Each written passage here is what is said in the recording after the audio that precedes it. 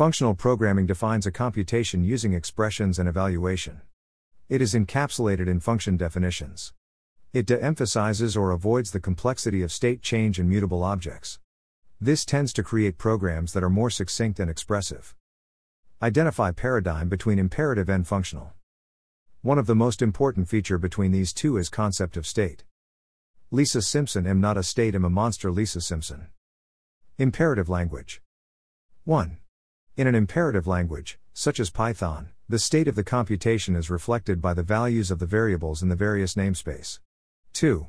Some kinds of statements make a well-defined change to the state by adding or changing, or even removing, a variable. 3. A imperative language is where each statement is a command, which changes the state in some way. Functional language. The Transformers Megatron function. 1. In functional language, we replace the state, the changing values of variables with a simpler motion of evaluating functions. 2. Each function evaluation creates new object or objects from existing objects. 3.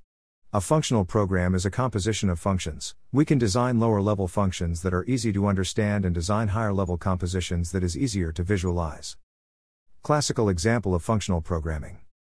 1. Our classical example is to explore on classic square root. 2.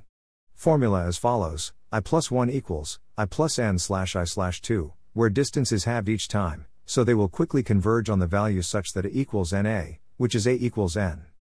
3. Let work on Python example. Functional code to functional output. 1. In the code, we using lambda that will converge on 2. 2. The next underscore function work to approximate to sqrtn method and calculates the next value. 3.